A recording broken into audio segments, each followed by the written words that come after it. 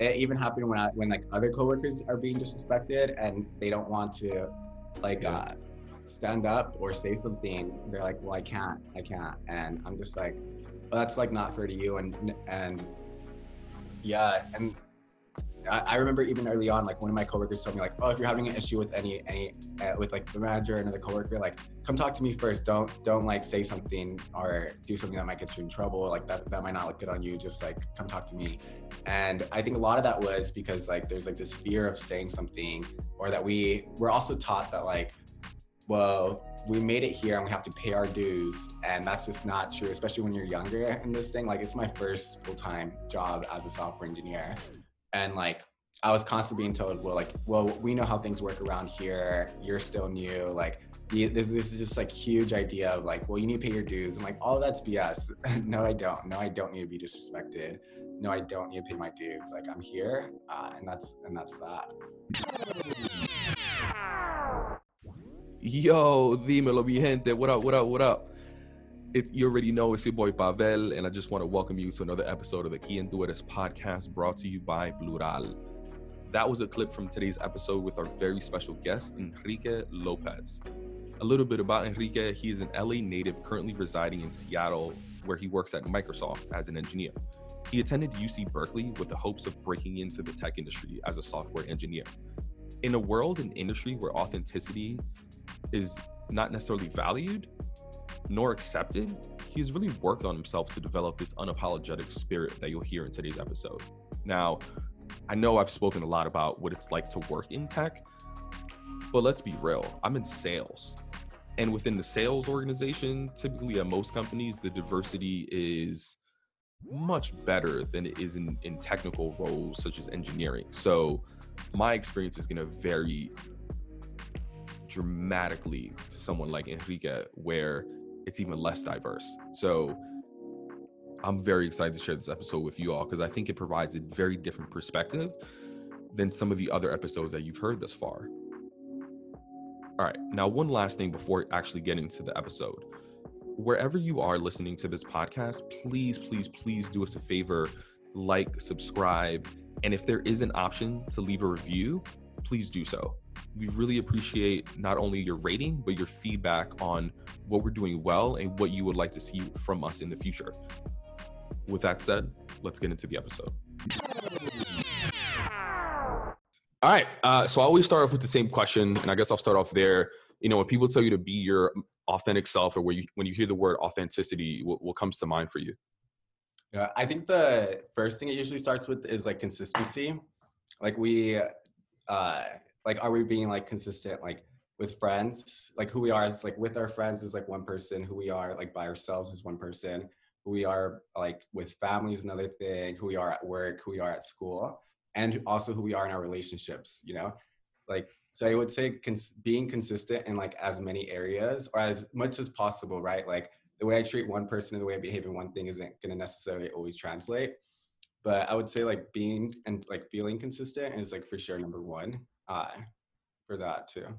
Where do you see yourself being consistent versus yourself being like, if you had to rank it maybe like from most consistent to least consistent, are you like mostly yourself with family, friends, and least consistent somewhere else? I think that in the past like probably 3 years, I feel like consistent almost everywhere.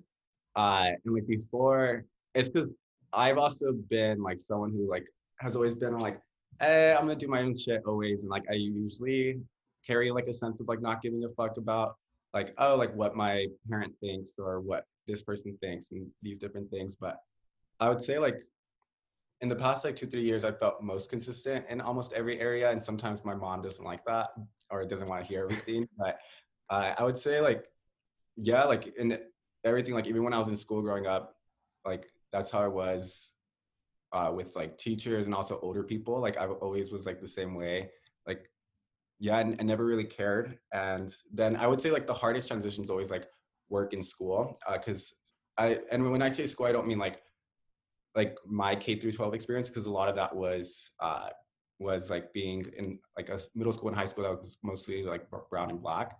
But then when it came to like UC Berkeley, it's a lot more wider. Or if there's people of color, like they're white performing, so like whiteness is still very dominant, even if that they don't hit that 50% mark. And so I'd say like, going to higher education and then also work were like the things that I needed to like learn the most. Because that one, like I would will always feel like more of a threat in some sense to like being authentic. Yeah. Oh man, you said so much there. I mean, what happened? What happened 2, 3 years ago when you just maybe hit like a point where you couldn't do it anymore and you stopped essentially Yeah, like faking it?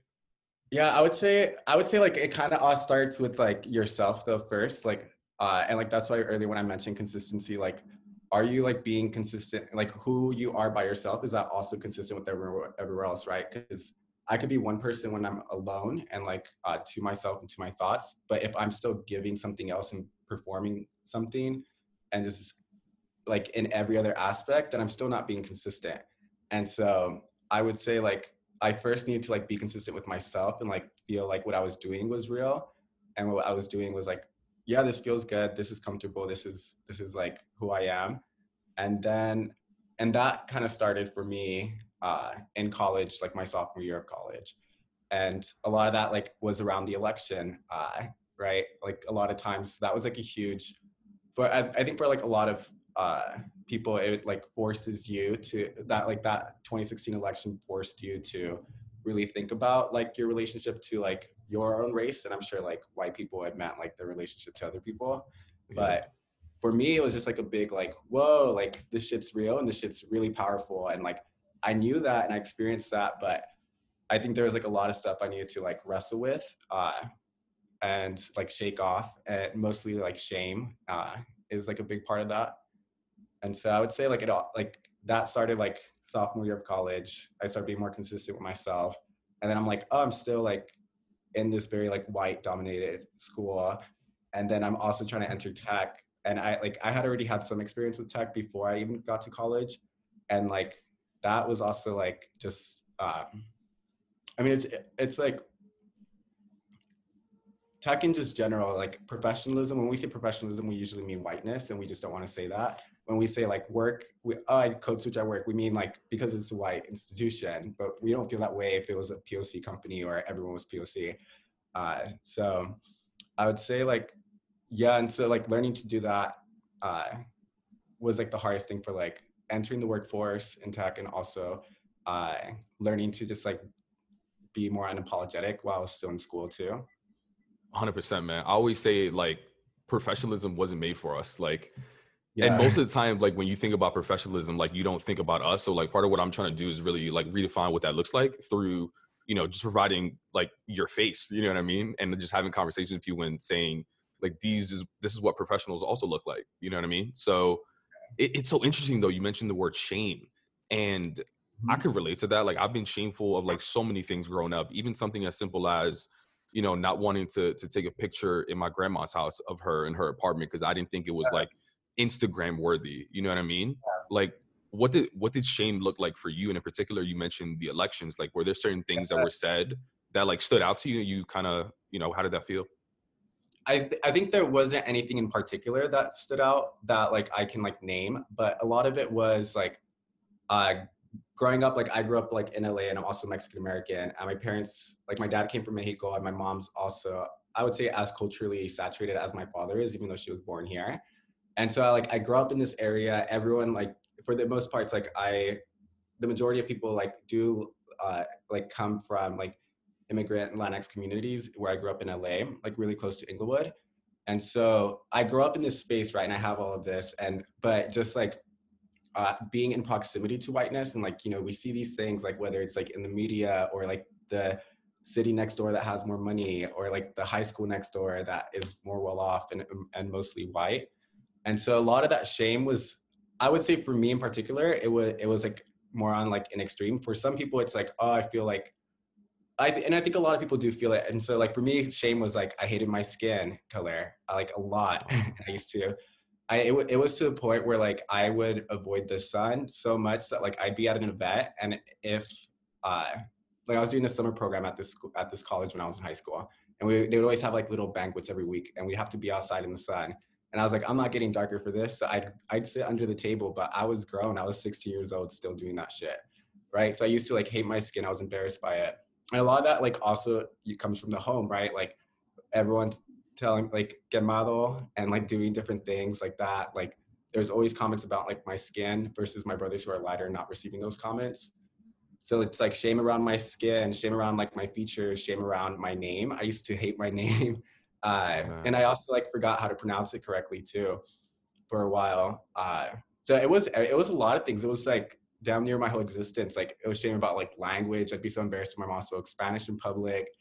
Uh, I would be, yeah, like it was just like, yeah, culturally too. I remember one time telling my parents, I was like, yeah, I'm just gonna tell people I'm from Spain. I was like, there's no brown people in Spain. And then I was like, let me look it up. I find some Gitanos that are brown. And so it was just like holistically, it was the whole thing. And then uh, at the same time, like my father was also deported when I was in middle school. And I used to be really ashamed by that. And I also used to believe like so much of like the anti-immigrant rhetoric and like blame him for that happening, even though it's not his fault at all. And so it's just like, like the election comes full circle. Like I spent like, I'm like learning about a bunch of stuff and like had already been in the process of like undoing some of these things, but then just like the election night just like made like expedited that entire process and meant that like I had to like in many ways like grieve and like feel the pain of everything, right? Because that stuff also does damage. It's not just like, oh, I felt ashamed or I felt embarrassed. It's like that, like internalizing that is very damaging. And so yeah, I would say that's how I would define, like it was holistic, it was everything.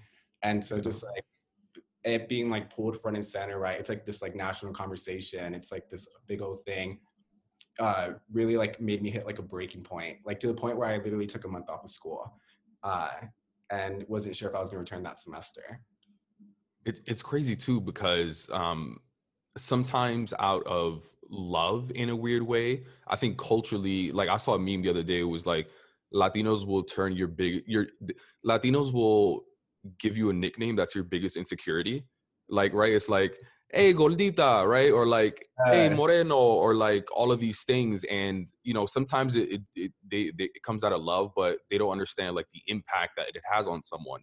Like every like country in Latin America is very different, and countries like Mexico are far more white centered, right? There's a lot more white Latinos, even if they did immigrate, right? They might share like the hardships of like having immigrated here, but they in many ways are either white presenting or white performing or both. And especially when you come here and it's just like, we want like our like those things are like learned there too. And like, I'm sure like they call like Mexicans call their kids quemado when they're in Mexico, unless they're coming from like a more indigenous family. But when you're coming from like a family that's probably more mestizo or more like Spanish leaning, then like that rhetoric of like being like of like just like colorism is gonna show up.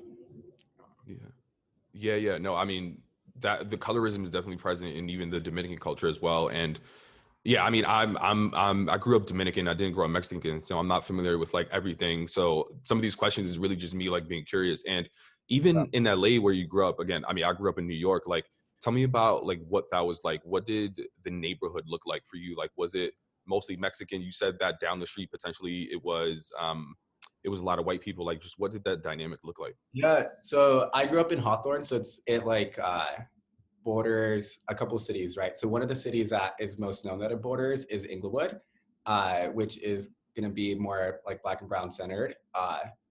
And then another one that it borders is going to be like Manhattan Beach is right next door. And if you know anything about Manhattan Beach, it's like super fucking white and also super well. And so it's just like a lot of my clients live there, and these are just like CEOs of certain companies type of shit. They have hella money, and they're also hella racist. Every single time I go out there, at least now, like I'm not taking that shit and check. But like, so there's that's like that proximity. So like my parents like met and had started together like in Inglewood. My mom lived there, and my dad had spent a lot of time there as well. And so it's like that's like the in between. And then Hawthorne itself is more of a gradient of a city. There was a time when the city was more white and like Italian leaning, but then from like white flight, like then we ended up it becoming a city that had a lot more like Latinos and Black people. But if you go like east of Hawthorne, there's gonna be more Black communities. If you go west towards the beach cities, it's gonna turn more white, and like the houses get more expensive. If you're more like central going towards Inglewood, it'll be a mix of like Black or brown. And then when it comes to like Latinos that are around, I think that Latinidad looks very different in every part of the United States. And so we'll find that like in LA, there tends to be a lot more El Salvadorians, people from Honduras, and also like Mexicans and just like Central America. And then like in the East Coast, you're right, we have like Cubans, and we have like, there's like a lot more like Dominican people, Puerto Rican people. That was the first time I was ever exposed to like a whole community of that when I went to the coast. And so I would say LA was like mostly Mexican. And there was also Salvadorian and Hondurans. And then being around sort of a lot of people that look like you, right, for most of the time growing up, what did that level of Latinidad look like for you? You mentioned that in some ways it wasn't comfortable because of your skin color. You felt ashamed of your name. And even like there was that language barrier, right? As far as like your family communicating in Spanish, like what did that overall feel like being around all this Latinidad? Yeah, and so I was just mostly like the outlier, right? Like I didn't learn shame in my own community. I mean, outside of like my skin, but that was like me being like I grew up like very much like in like the culture, and I would say like Chicano culture. It's very different than like Mexican culture. Like Latinos in LA have really created this like, and it very separate than like the political identity of being Chicano, but just like LA Chicanos have created very much like their own. I would say like culture and like nuances to things that obviously are like heavily enriched by like the countries that people come from. But so I grew up in all of that, like, and also like my parents used to be gang affiliated. So I also had like the lowriders around. Like I have a '65 Mustang now. Always had like, so there's just like a lot of like cultural aspects of like what you would expect a Latino from LA to experience. Like that's what I grew up in. But the difference was like I was also like very smart in the sense that like I learned fast. And so then there's like this idea of like, oh, I'm very different than these people. And it's like, if I wanted, I understood being like getting myself out as also distancing myself completely from like the culture and like from these different things. And so it's like, as I'm trying to distance myself from these things, I'm also like peeking over, seeing what's nearby, right? I'm like participating in like organizations, and I'm seeing there's like all these different people, and I'm like trying to be part of that, because I know I'm going to leave one day. It's like, and so a lot of that was like my own doing for sure. And the like even in my college essay, I wrote about like how I was like trying to be the opposite of what I had grown up in every single way, and then identifying academics as one of that without realizing that that just like was like not the case, or also like not necessary at all. Yeah, I feel like that a lot of times too, man. Because I mean, where I live right now, it's a town called Riverdale in the Bronx, but it's pretty much the suburbs. And I feel like, oh, I'm able to live here because I have a certain amount of money, but at the same time, like I'm not around people that look like me. So it's kind of like the more successful you get, or like certain type of schooling, et cetera, like the further people that move out. And I feel like sometimes like, damn, I'm kind of like missing out on like being around my people and the culture that I grew up around. Yeah, I feel in Seattle because it's white as fuck here. Yeah, for sure, and that definitely does happen. Yeah, but eventually, like we can always find our way back. Like I do think I'm gonna go back to LA at some point.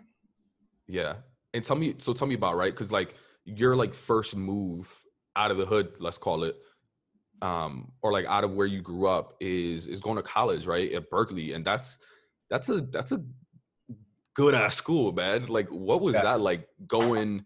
First of all, just like changing your community aesthetically, but also just like it's an amazing school. Like, did you have imposter syndrome growing up? Like, what were some going in there? Like, what were some of those feelings like just starting in? I think like everyone wants to talk about imposter syndrome. That is like also like, and I think that a lot of times like the thing that is missed there is like the extra level that like comes by being racialized. And so if you are someone who is racialized, and like that also like is a gradient, right? Like, so people who may be racialized the most will be Black people. people who are like white Mexicans will be far less. People who are more brown like me will be more in the middle, right? And so it's like if you are racialized and you're also feeling like, oh, like I don't belong here. How did I get here? Right? Like I'm struggling so much more than these people. Uh, I'm like not able to perform. I like didn't have like the same education that they had when they came into this place. So I like definitely felt out of place. And then I would say like the most out of place I ever felt was like was definitely like my freshman year dorm. Like, right, I have to show up to this place every single day. I'm sleeping there, and I'm just like very different than everybody. But and yeah, and also there's like the mix of like, oh, I would love to be part of this, but also just like it not feeling like it's a clique either.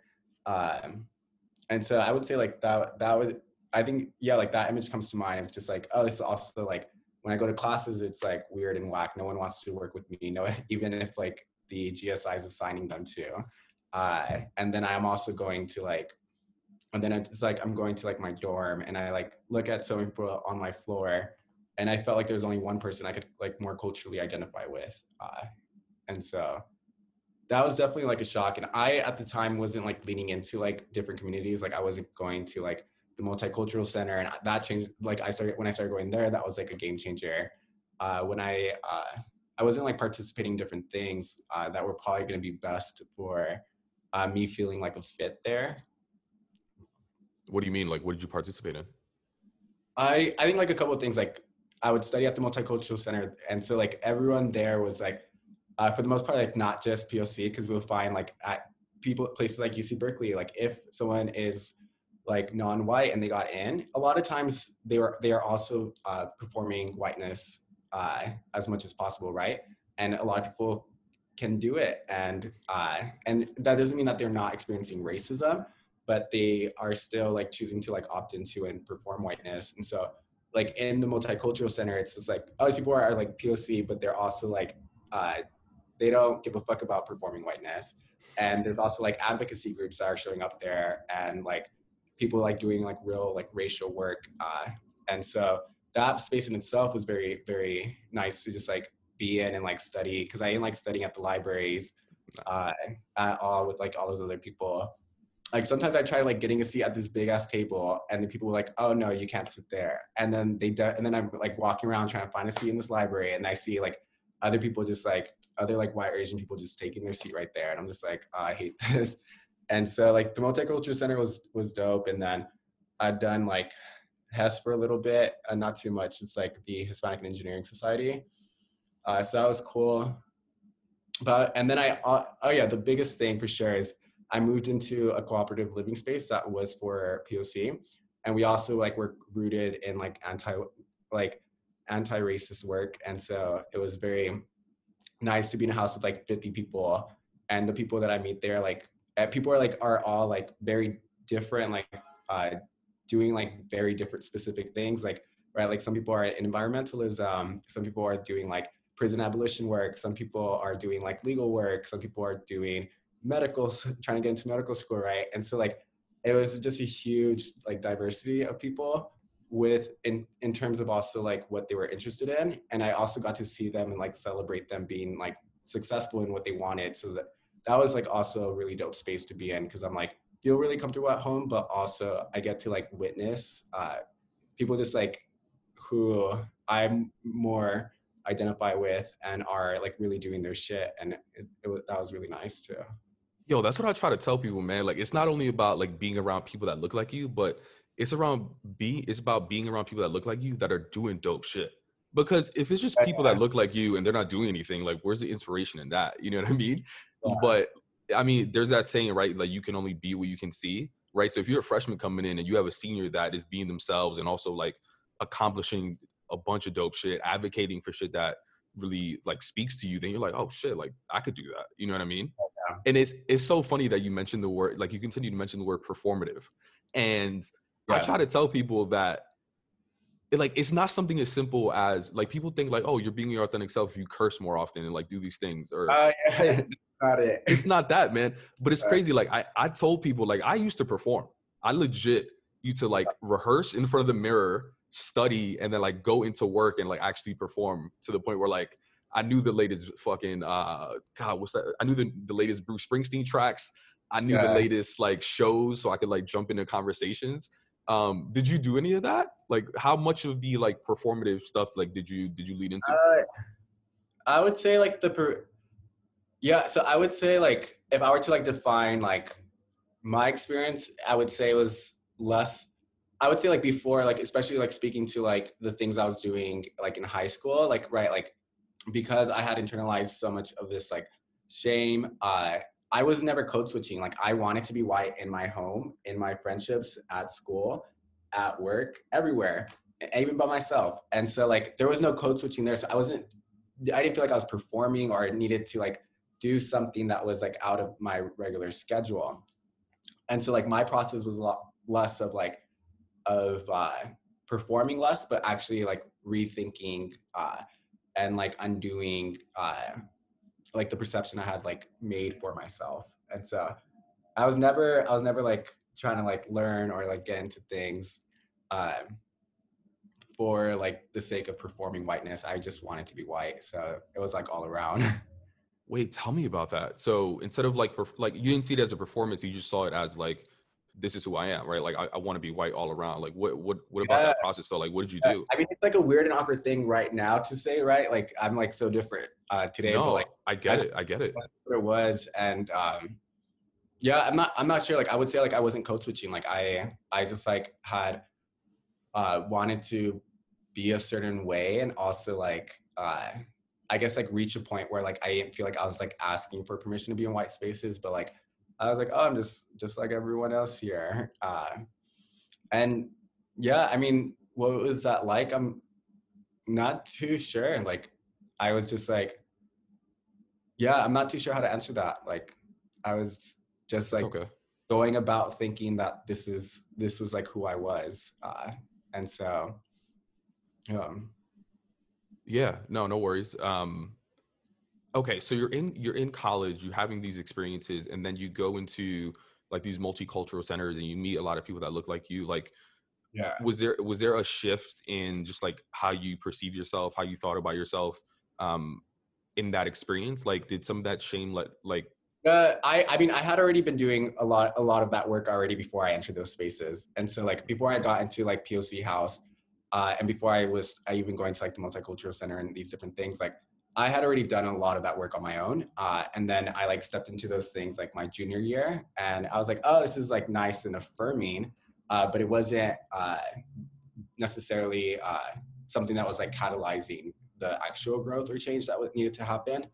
Um, yeah, so like sophomore year of college is when I was 2016 election, and then I like that was my first semester. That was my fall semester there, and then I just like take hella time off, and I and yeah, and then I like was still like learning. I still had like friends who were Latino in school. You know, I still have my friends I grew up with who are also like Black and brown, and so I yeah, I was just like already like undoing a lot of that before I got there. And so getting there was just more affirmative than anything else. got it? And a big part of college is really like preparing you in many ways for like your first full-time job or like that, corporate America, let's call it. And did you do any internships in college or Yeah, I yeah? got a lot. And I'm glad that I had already started doing like the unlearning before I entered those internships because I would have started off very differently. And then that probably would have meant that I would have probably kept up certain behaviors. And so my first like real internship was after I had a couple jobs before, but like first internship entering tech was at Qualcomm. And so I had already been like doing this like work before I got there. And so then when I got there, I was just like, I was just like already feeling more comfortable with myself and like not necessarily like feeling like I was performing whiteness in any way. And the challenge was like uh was more so of like getting in the practice of like holding my own, but also just like checking people who were doing foul shit.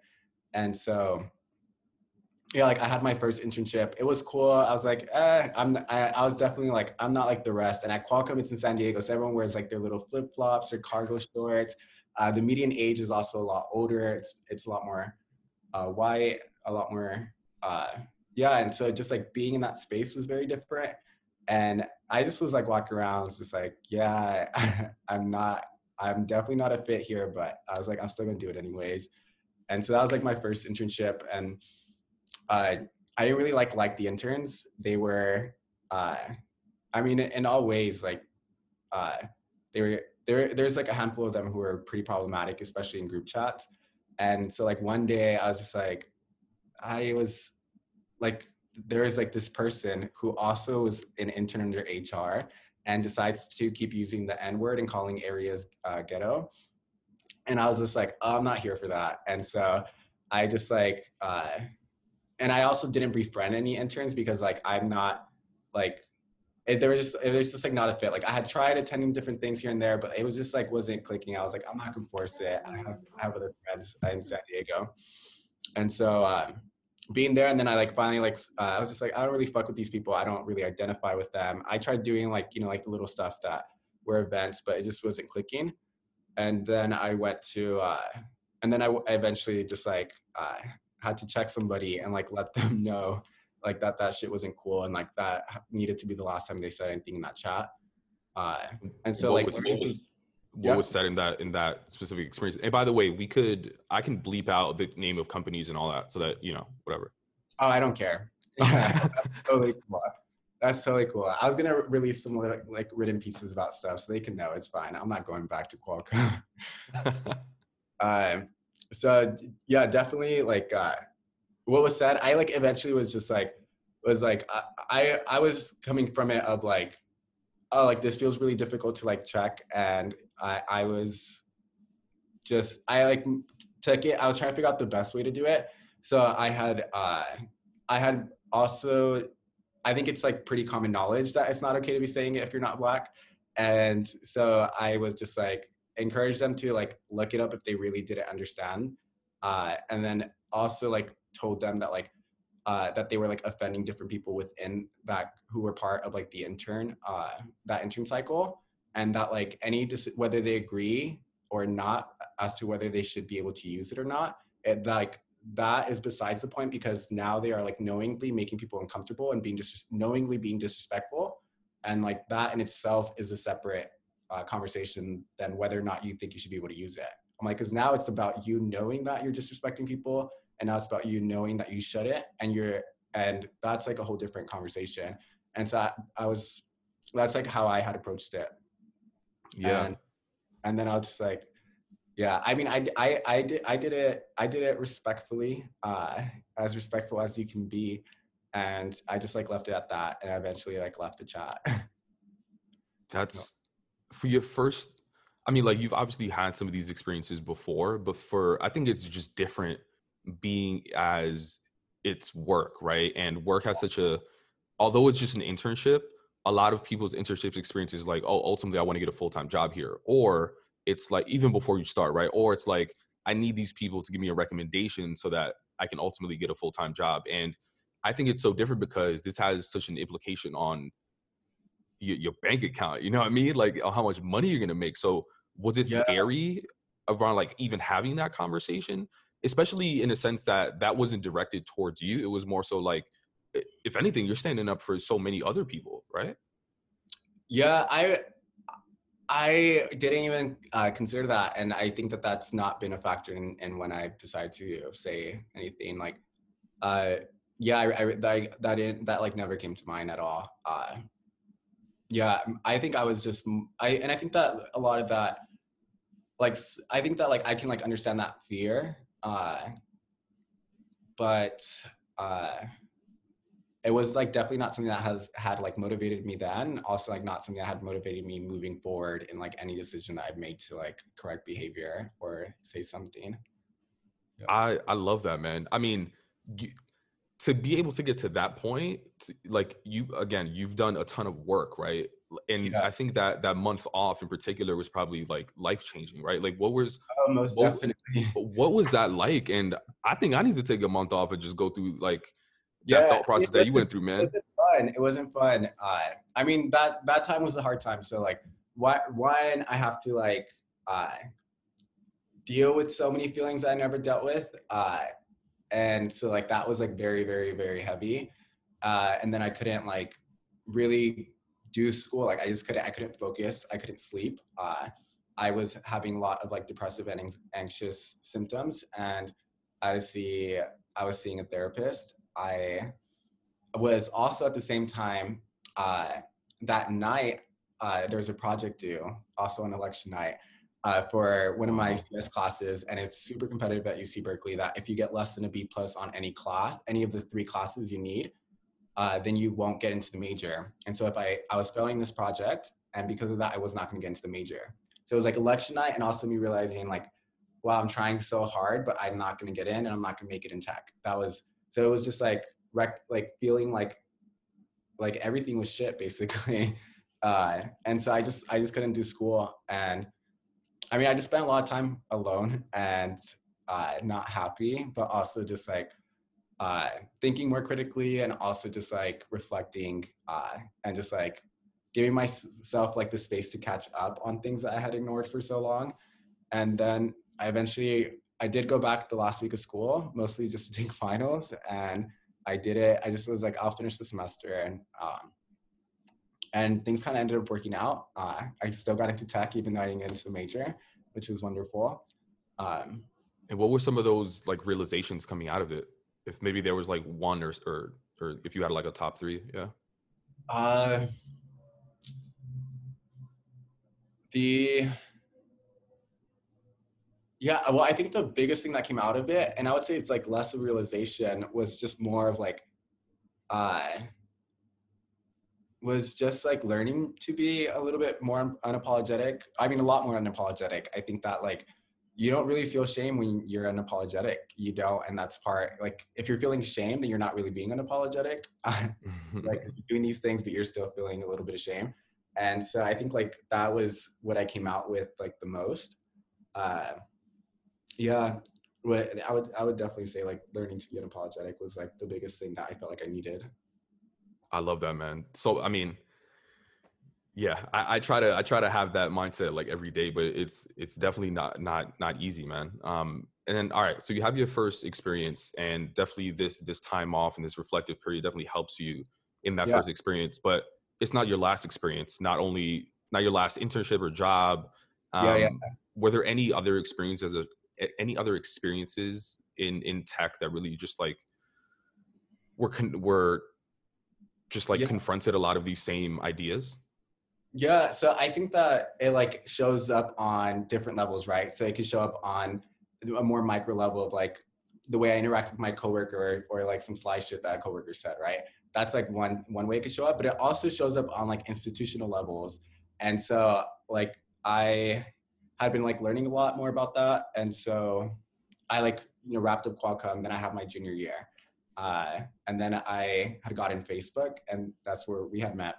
And so then I felt like one of the things I like really didn't like a lot of the stuff at Qualcomm in particular. I just didn't think it was like a place that was going to be fitting for a lot of people who uh, who were just like young and who didn't want to cave into whiteness. And so going into Facebook, I had like the mindset of like, oh, like I want to get involved in like some sort of effort or something. And that was just like the intention, and I didn't know what was going to end up happening there at all. And then I show up there, right? Team's really cool. All this talk about like bringing your full self to work, and which is like sounds really cute. And I think the good thing about that is like it's a reference point, right? So then and it allows me, and it gives me just like something under my belt. So it's just like, well, I'm bringing myself to work, and that's something that we're kind of agreeing on, right? And so whether or not like it's lived out, at least it like gives us like a reference point. But like we agreed on that one, so I think that like that's definitely something that helps. And so I wasn't like necessarily experiencing stuff at like within like my team or like in my own interactions, but I mean it's just like a super large company, and also like had been like publishing diversity reports and seeing little to no growth every single year, and taking no responsibility for it, and just like serving a lot of like scripted responses all the time, and like uh, yeah, and it's just, and so like week 2, I like start my internship, and I was just like, oh, I want to be part of like this changing, right? Because they talk so much about diversity, all this stuff, right? And so I was just like, well, I want to see what I can be a part of. And the whole time I'm still a software engineering intern. And by week 2, I just like went to my first event, and it was I'm forgetting their name, but it was a chief diversity officer hosting like a Q&A. And so then I'm like listening to the stuff, and then I had asked, I had asked some questions. So I did some research, and if you ever try to like talk about like diversity in tech and trying to get like articles or like different things, like I think maybe in 2020 there's a little bit more, but in 2018 it was, I would be looking up online. I was just like, there's not much, and I was asking about. I had 2 questions. One is that like if we remain heavily dependent on referrals, then we're never going to see a change in our numbers. And the second point was about like if we keep targeting schools like UC Berkeley and MIT and all of these really great technological schools that like Black and brown people don't have the opportunity to enter, then what? And so those were like my questions. And so I was like a little nervous, you know, like second week as an intern, but I was just like, I'm gonna go ask and stuff. And she had some good responses, and that was great. Then after that, I was just like, all right, I'm gonna keep doing this. And I just tried reaching out to people on like different fronts, and then also like showing up to Q&As and like trying to ask more hard questions. Yeah, no, it's really important. And yeah, I mean, I still work at Facebook, and I've always found that value really funny. Like, be your authentic self, but no one actually talks about what that looks like. And I feel, maybe this is just my opinion, but I feel like there's like a level of authenticity where they like don't want you to be, you know what I mean? And I think a lot of times like people of color get dinged for being their authentic self because they do that, and then they're labeled as certain things, you know what I mean? Like difficult to work with, aggressive, or like all of these things. So it's such a vague thing. And like you said, like it's cute to say when you implement it, and you like when you have people of color being their authentic selves, like there's like a conflict in like if it's professional or not. Yeah, it's definitely and I think that like when I hear be your authentic self, I like am reminded of how Facebook in particular was talking about how like I forgot who had said it when I was at a Q&A, but about like, well, you can have 2 white men who have blue colored eyes, and there's still a lot of diversity there because they can have different interests. So when they're talking about be your authentic self, a lot of times that was for like a diversity and whiteness. And I was like, that's cute for them, but that's not like, doesn't necessarily like show up or like address like racial perceptions when people of color are themselves. Yeah. Well, it sounds like you've been more comfortable being yourself, like the more experience that you get, maybe the more experience you get, the bolder you get as well. Like, I mean, it's a learned thing, right? And so it's just like, and so I think that like part of it's just like, one, you have to be willing to like normalize your experiences in these places. And then like you start feeling more confident about that. So like sometimes at first I was like, oh, like I didn't want to bring my lunch to work because like I was making tinga de pollo and I have tostadas in my tapatio bottle. I'm like, fuck yeah, I'm definitely going to be eating what I want to eat. And so, because I'm not going to eat this food that I like, oh, it's cooked well, but it's not like something that makes me feel at home. So like sometimes it's like little things, right? And so like there has to be like the desire, and then you just get in the practice of doing it and trusting that like no matter what, like you're still good. And I think that's a big part of it. And so it's like, it definitely is like learned, but it's not going to be learned if you're not trying, and it's not going to be learned if you're not pushing yourself, and it's not going to be learned. Like we want everyone else to create a space for us, but we don't even try doing the little things sometimes. And so I think that's like always like a really important step. It's like, we want our experiences to be normalized, but we have to normalize them for ourselves first. yeah, facts. What were there any other scenarios where you found yourself in certain scenarios where you're just like, ooh, I shouldn't bring that part of myself into work? You mentioned food, for example. Was there anything else? Yeah, I mean, sometimes I think that one of the things that I remembered when I was like at Facebook talking to coworkers, people were talking about like family and stuff, and I remember like just like speaking about mine and like also like referencing different things, and like I remember like somebody having a reaction to something I said. I don't remember now what it was I said, and then when I was walking to the elevator, I was just like, that was weird, but I was happy that like I still like stuck to what I said and still said it and still was like, yeah, I don't care. And I'm gonna keep doing that. And so yeah, I think there's moments where that's gonna happen and happen. Like it happens like it happened for me like at Microsoft, it happens in school, it's gonna happen in every setting. Hmm. Yeah. I mean, you mentioned consistency early on in the conversation as well. Like, I mean, given everything you've gone through at this point, like from a 1 to 10, how comfortable are you being your authentic self in like the work setting? I I think as long as minimum requirements are met, meaning that like you're not being like you feel like there's like a level of safety or you're not being bullied, right? So then I feel like I am authentically myself, like for sure. And like always, there's times where that wasn't the case, but I was also being bullied by a manager, and so I like just like had shut off and was like, I'm not participating in any of this. Uh, and so like that was like like that requirement wasn't met, and there's also like ton of people who like are queer or like not cis or not straight, and like there's a level of like violence that they experience on different levels, and so it's just like um if like the minimum of like safety and like not being bullied or harassed is like not met, then I don't expect people to like keep pushing themselves if like they're not safe. That's it. And it's so interesting that you chose the word safety, because most people think about just being plain uncomfortable, right? But safety is like another severity. I mean, it wasn't until this year that the Supreme Court passed that it's illegal to discriminate for work based on like sexual orientation, like Yeah, until this year. And yeah, people think about these large corporations that have somewhat protections in place, but a lot of companies like don't. A lot of these smaller companies, like, you will get retaliated against depending on like how you self-identify. yeah. And there's like limits to that too, right? Like a lot of like uh a lot of like those things need to be like named, right? So like we might experience so many microaggressions, and well, the person never explicitly mentioned my race. So because of that, it's not considered racial discrimination, and because of that, it's not protected.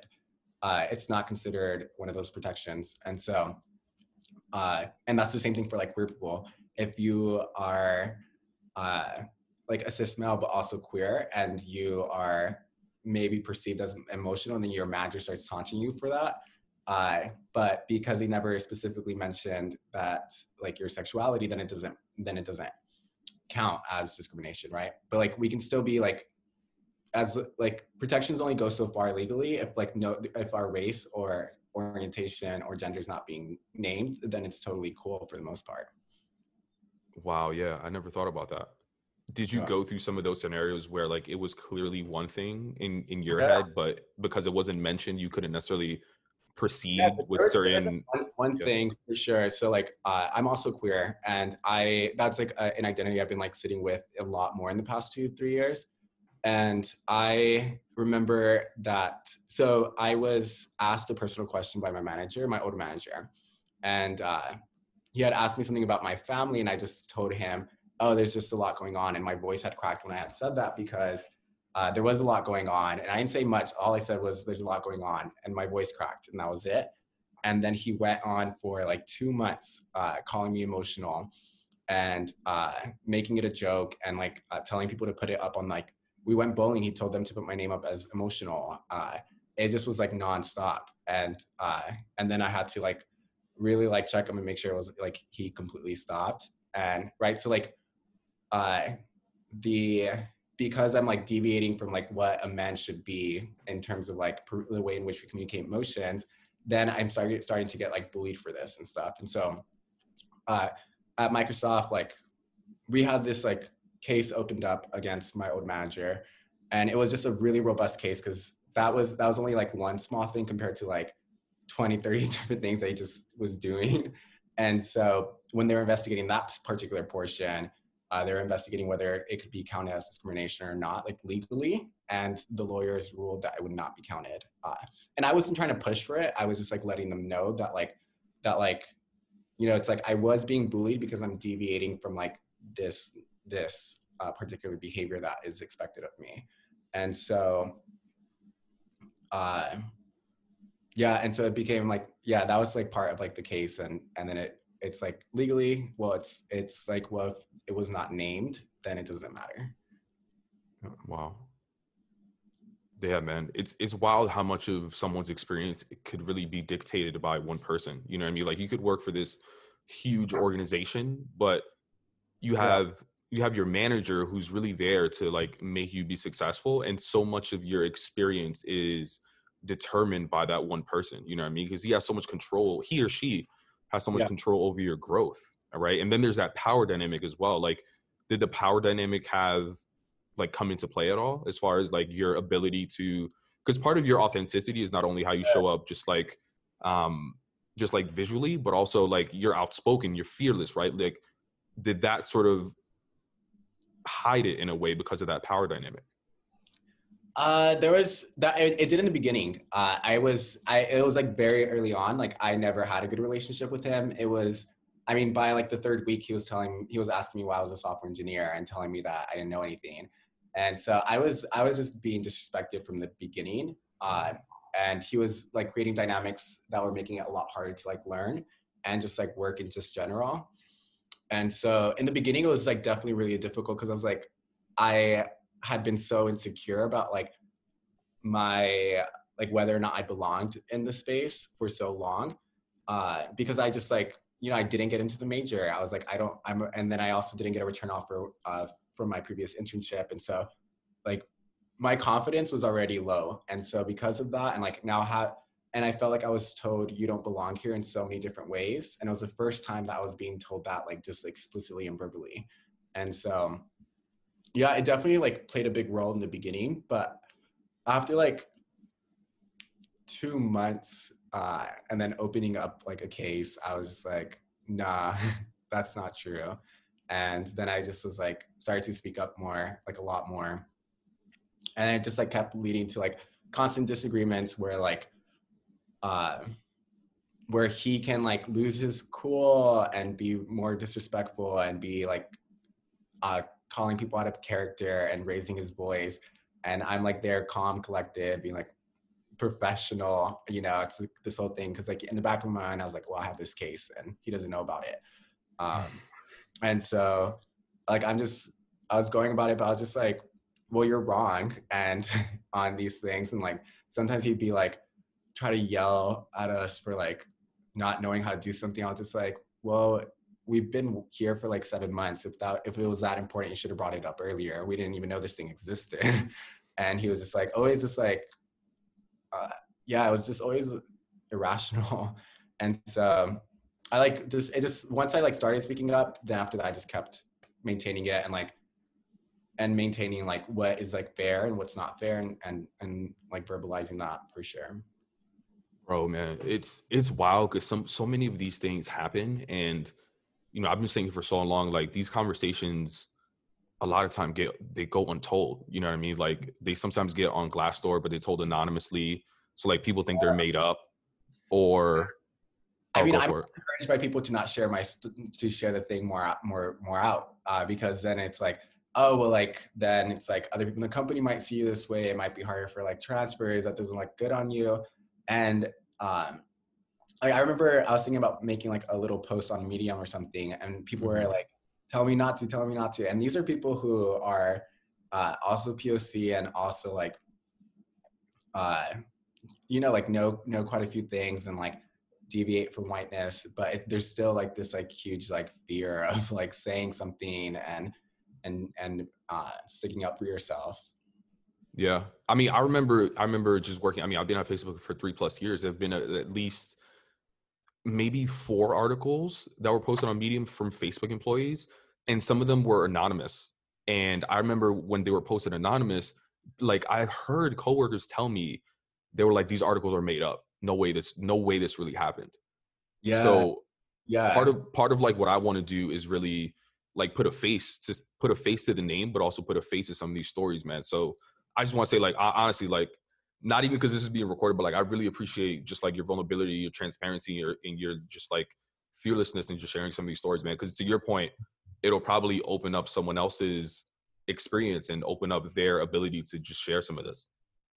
Yeah, most definitely. And I also see that like it even happened when like other coworkers are being disrespected and they don't want to like stand up or say something. They're like, well, I can't.